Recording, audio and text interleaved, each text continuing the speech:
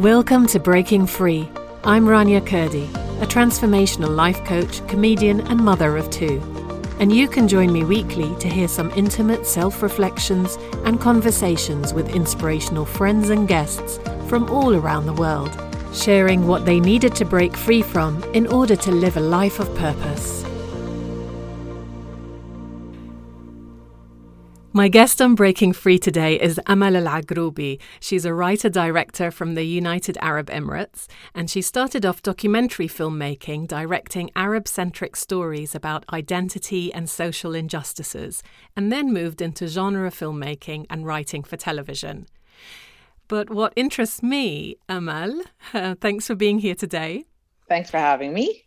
Is that you are a neuroscientist turned filmmaker. Tell us a little bit about that. How did that happen?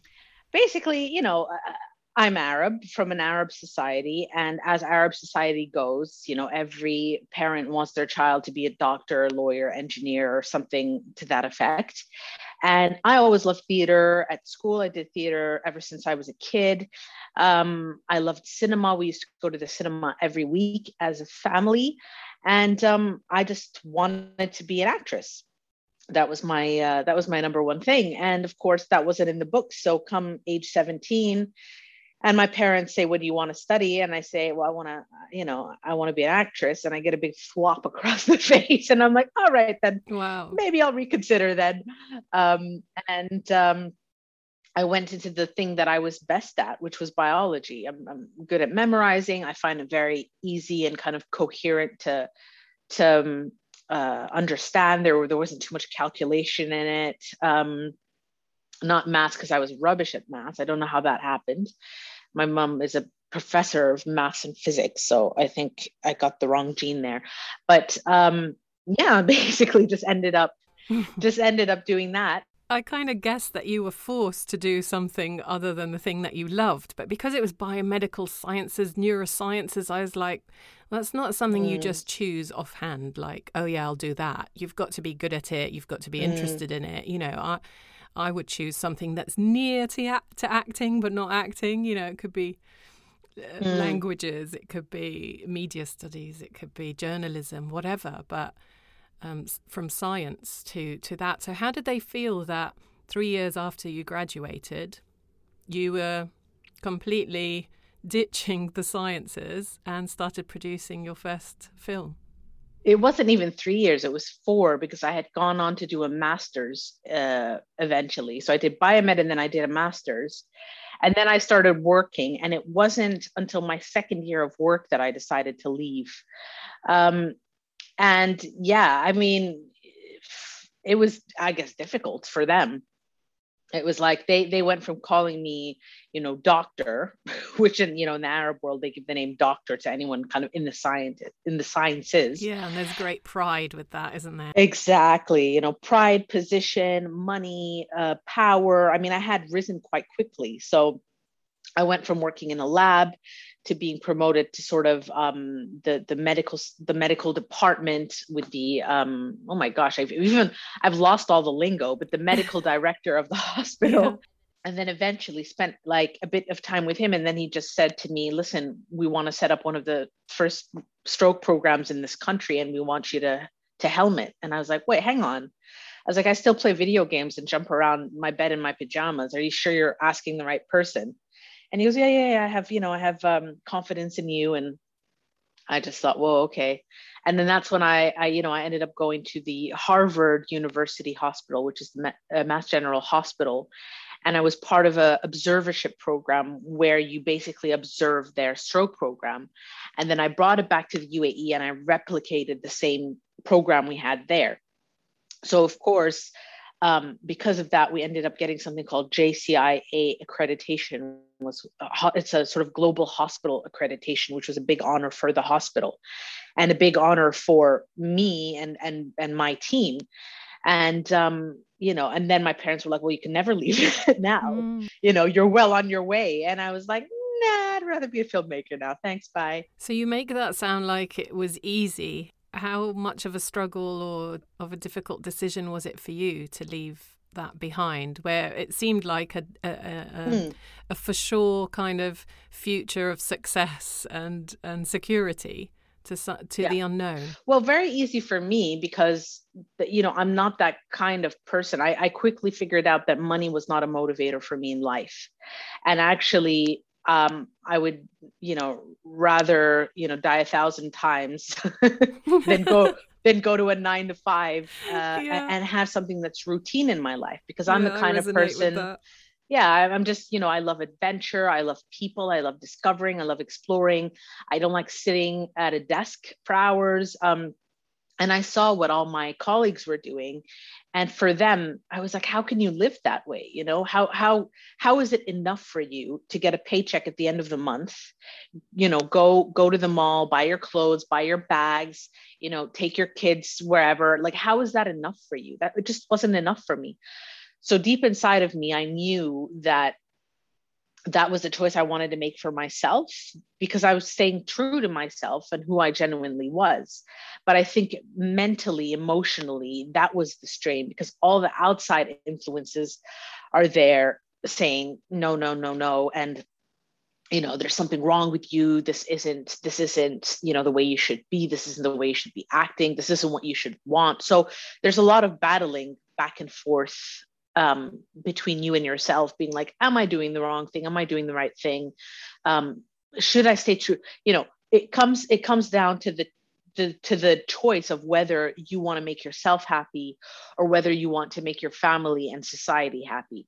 In the Arab world, there's no other Yeah. choice. It's either or, and then, those who want to conform, they pick family and society. Those who want to be, I don't want to say be happy, pick themselves. Those who are smart can probably find a medium, but hey, I guess I wasn't that smart, but I picked myself and ended up doing what I loved. It's very depressing to live a non-authentic life, even though it comes with the security and safety and family and acceptance. There's still this sort of underlying depression that comes with not being your authentic self, but also choosing to do what's right for you has some sacrifices, I'm sure.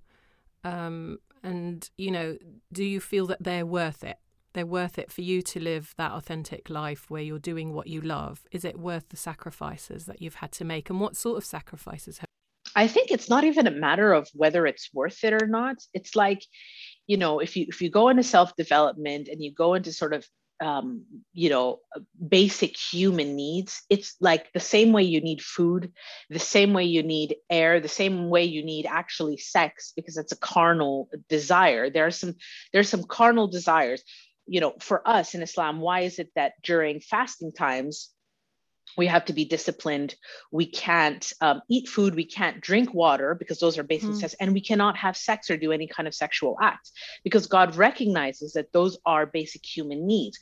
Well, in the same way, it is a basic human need to have one's own self of identity, and I think so saying, well, is it worth it? It's not like, hey, I'm buying a bag at the supermarket, is it worth it? No, it's like, this is an integral part of who I am. So absolutely, you can't betray yourself. You have to stay true to yourself.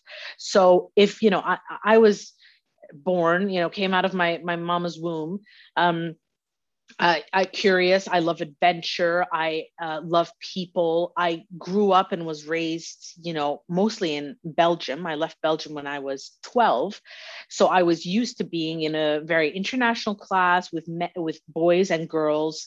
I was used to having those kind of friends, and then suddenly, I'm back in the UAE. I'm back in the workplace, and I had twofold. It's like a betrayal of who I was as a person, because suddenly, after work, I would go do the things I loved, like rock climbing or trampolining or, jet skiing. And suddenly those were all boy sports. Like, why are you doing boy sports? It's probably because you're trying to attract the boys. It's probably because you want to get with the boys. So society gave me this thing of like, no, as a woman, you should be going to the mall. Of course, things have changed now, but you should be going to the mall. You should be, staying with the ladies, going to sort of lunch and dinner parties. Like, that's your place. And then the other thing was sort of, you're not doing what you love. You're not following the career that you want to follow, because as a good sort of Arab Muslim woman, it's up to you to find a husband like that. We assigned you that task, like Frodo. We gave you the ring to take to Mordor. It's like you came out and we've assigned you this task to go find a husband. And then not all of us marched to the beat of that drum, So it's like I wasn't in the career I was supposed to be. I wasn't doing what I was supposed to do by sticking to that career, by making money, by having all that stability. I wasn't living the life I wanted to live. Like there was just so much that was kind of outside of what society expects. So by choosing myself and by doing the thing I love, which is, cinema, by continuing to engage in those sports, regardless of what people said, what people were saying, and doing the things I loved and pushing everything and everyone away. I lost a lot. I lost, first of all, reputation wise, people start to talk. The Arab world as a whole, societies are very insular. People know people. And when something's wrong with you, something's wrong with the whole family. So people start to talk. People started to talk to the family. I had one very conservative, angry cousin call my uncle up and say, how dare she? How dare she enter the film industry? And how dare she use her name, her last name, El Aghroubi? It's like, that's our name too. And that brings shame upon the whole family. And much to my surprise, my uncle defended me. But there's so many times that people won't get defended, Yeah. Like, oh yeah, it's true. So if you open something shameful, if I open a burlesque house and put my name to it, people will be like, why are you using our last name, our family name within that establishment? Instead of being like, oh, this is an entrepreneur and they've created something. And that's unfortunately how it has to be, And then I think the biggest sacrifice for me was when I decided, look, I haven't found a husband. I've marched to the beat of this drum for so long. And now it's, I kind of sat with myself and I said, okay, Amel, it's time to decide what you want to do with your life now. And I gave living here a good go. I gave the career a good go. I'm now well on my way to doing cinema. This is what I want. This is what I prefer. This is what I love. And I don't want to be a big fish in a small pond. Again, I couldn't live my life like that. Just, it's great, but, suddenly I'm going to the Dubai Film Festival. Everyone knows me. Everyone knows my work. You get deals, you get this, you get put in the papers, you get put in the magazines, which is great. This is all wonderful. But the rest of my life is not going to be spent in the UAE because the world is my oyster, not this country, Yes. And then you don't really know if your success is just because you are a big fish in a small pond. So you need to find that out for yourself. Absolutely. Yeah. And so you take the steps to do that. And that's when I decided to, move to the UK and start working on my script writing and start seeing if I could, build something up for me here in this country. And of course it's much more difficult because then you're just a number, then you're really a small fish in a big pond, and it's about growing and growing and growing in an ocean. Yeah, there you go. And that, of course people did not take lightly to that. People don't like, in the Arab society, people don't like people who are different to them because they don't understand them and they can't accept them.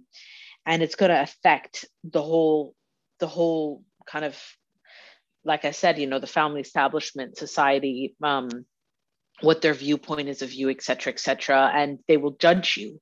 And so whenever you move outside the norm, you're always going to get some pushback.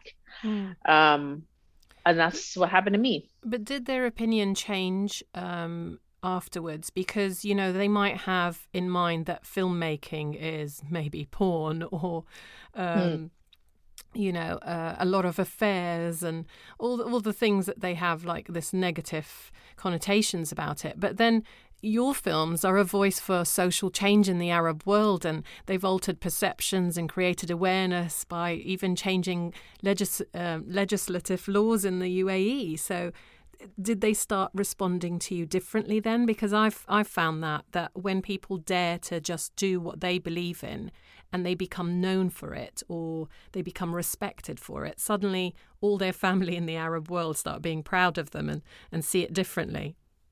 100%. Yeah, 100% agree with that. Because I remember, when I first made my first short, Half Emirati, it's a documentary about what it's like for Emirati men or women who marry foreigners, because of course that wasn't smiled upon when the country was established in 1971. And my father was one of them because my mother is Syrian. To the point where when he came back to the UAE, they were like, well, you're going to have to divorce her now. And he's like, no, I'm okay. Because it just, you have to marry people within your country, you have to grow the population and so on and so forth. And I made the film, and everyone was sort of scared. No, you can't do this. You can't make a film about that. No, it's, I got all sorts of threats. I got all sorts of, backlash from even the government. And then I was like, no, I need to make this film because it's important to me, my identity, my voice as a filmmaker, my need for expression. And I made it. And I remember they were talking about it on an Arab radio station. And one of my dad's friends heard the interview and, and how well it was doing at Dubai Film Festival. It was the most watched film. It led to many sort of journalists coming out and speaking about this thing, and more people were telling their stories. And it now has become so, it's almost celebrated, which is amazing. When I go back to the UAE, there are groups for Half Emiratis, and it's an amazing and awesome thing to be Half Emirati. And I know that I was part of that change. And when my dad's friend heard that thing on the radio, and he came and he kind of spoke to my dad, it was only then that my dad was like, well, so good job on this film. I was like, oh yeah, thanks. And he was like, yeah, I think it's done pretty good for society. And I was like, oh, okay, well, thanks. I'm glad I have your blessing now. But at the same time, you do get into that dangerous ground where it's like, if you've done something and that's fit their idea of what is okay, and you decide you want to do something different and it's no longer okay, you're consistently trying to please them. And it's like, no, I'm going to live for myself. I'm not going to live for anybody else. Yes. But eventually it's like every story, you go into the career you want, you do the thing you want, you choose yourself, and they finally get over it. You marry the person you want, they finally get over it. Yeah. It's like, but why the drama? Why the drama? I wish we could just cut the drama out. Yeah. And you did do another beautiful documentary about autism, and you did a beautiful film called Under the Hat. And there's a real gentleness in your films and a real message.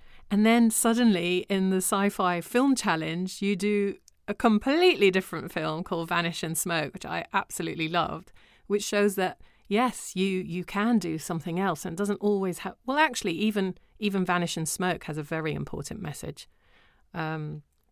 And I know that your upcoming film is going to be a horror. So it is like you're stepping out of now the sort of genre that would satisfy them into exploring different areas as well for yourself. But how did you feel doing those films that have made such a change in society? What made you want to do a film about autism, for instance? So like Half Emirati, it comes from something you've experienced. But what about the film about autism? So at the seed of all my work, I know that at the seed of all my work is the theme of social injustice. Because me as a person, I do not like and stand for social injustices. I don't like to see people marginalized.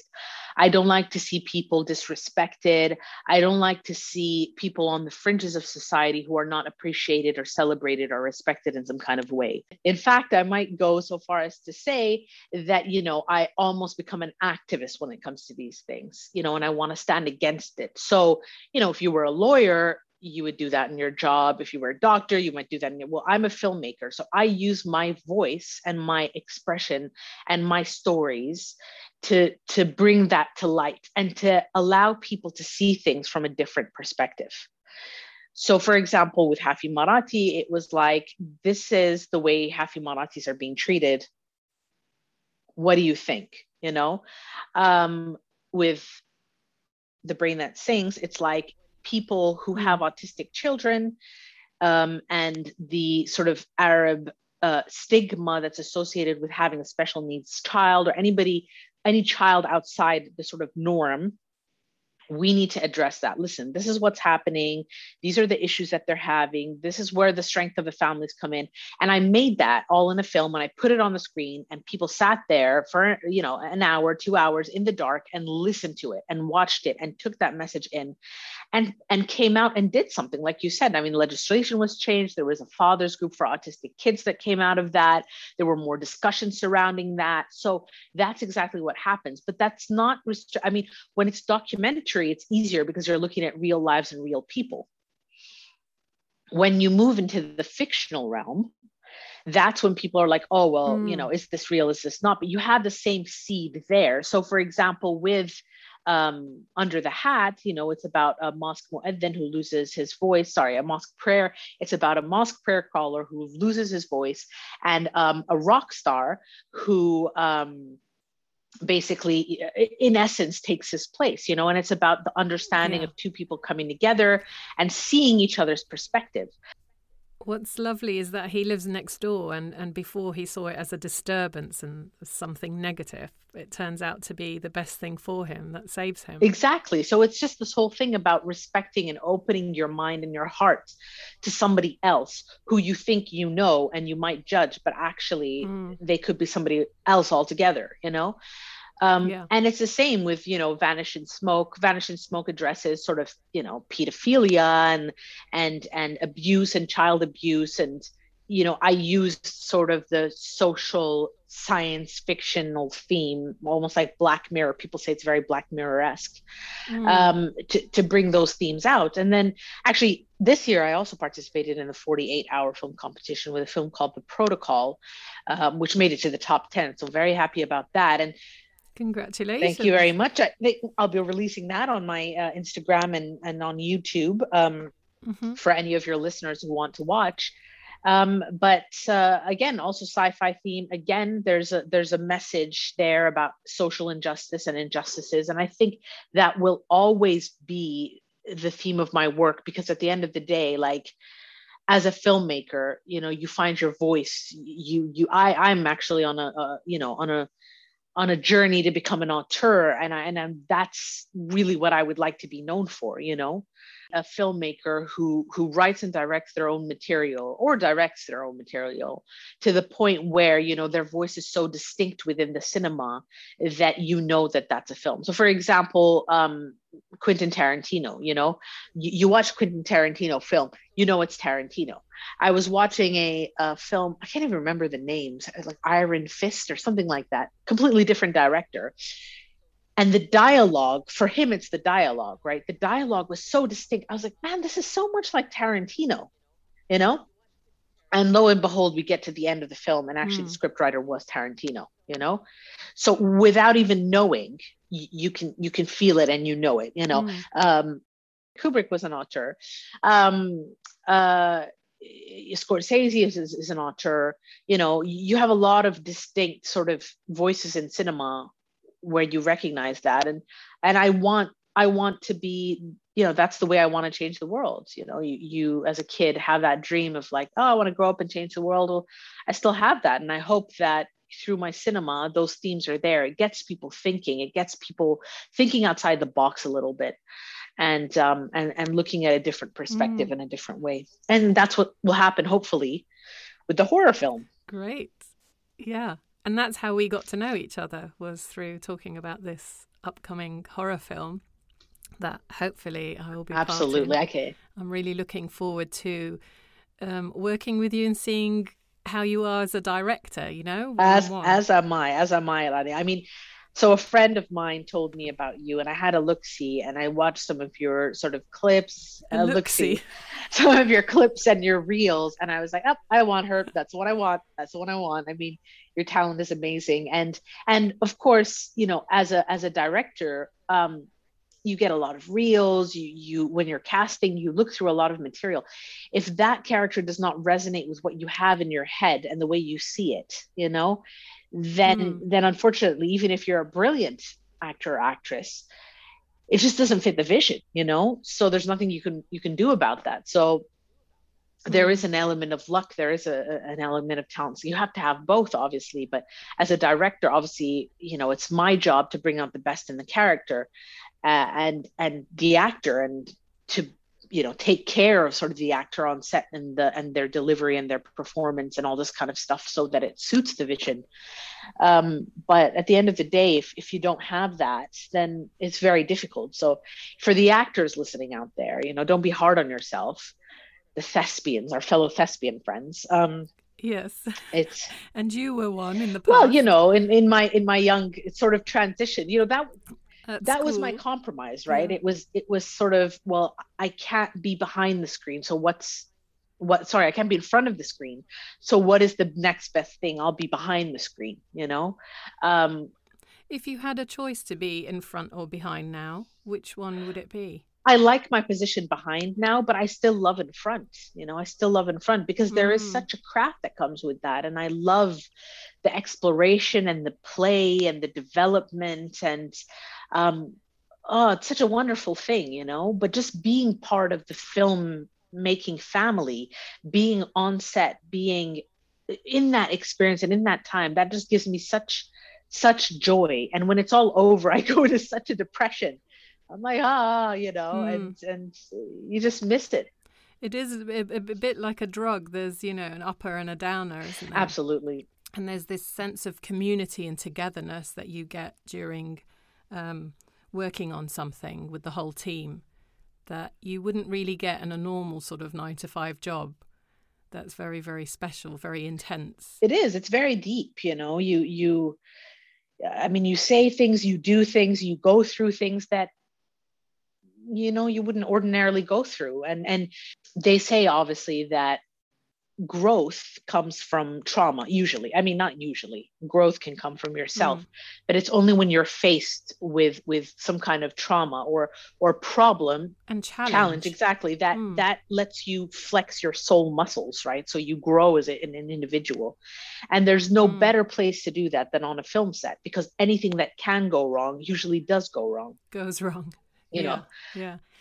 But I think that writing and directing feels more like you're able to use your voice and change the world more than being an actress, because as an actress, you're sort of doing what is asked of you. You can put a little bit of yourself in there, of course, but you have to keep to pretty much what's being asked of you, and you're not always given that opportunity to have some really meaty roles that are going to change the way people think or feel.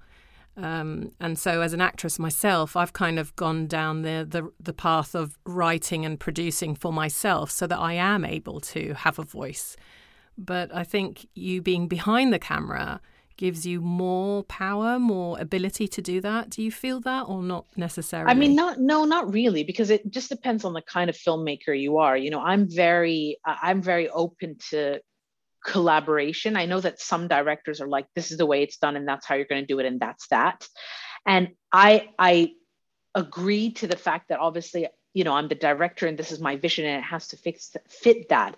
But of course, yes, you do give the actors and actresses flexibility in the way they need to express themselves, or the way, and you never know, because that's where the magic comes out on set. Having said that, an actor's role is not limited, because they're in front of the camera.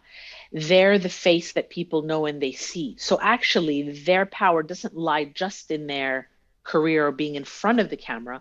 It lies outside the peripheral space. See what I mean? So it's like, just take anyone. I don't know. Kate Winslet, and it's just the first kind of thing that came to my head. So people know Kate Winslet, they know her work, they know her flexibility, they know the characters she's played, they respect her, she's renowned. Once she's reached and attained that level, there's so much more she can do. A lot of charitable work, a lot of projects. If she wanted to be an entrepreneur and go into it, she could, because her face and voice and likeness being in front of the camera has allowed her to do that. It's given her the voice, which nobody else has, that your regular Joe on the street will not have. So she still does have a voice. It's just a voice in a different way. I think it depends what sort of movies you've been in as well. I mean, if you've been in High School Musical 1, 2 and 3 and then but even then I think you can make an impact. Absolutely. Yeah. That's the beauty of cinema, because some kid is watching that and some kid ends up going into dancing or singing or whatever. So that's the amazing thing. I mean, it changes you in ways you don't know, you don't expect. Yeah.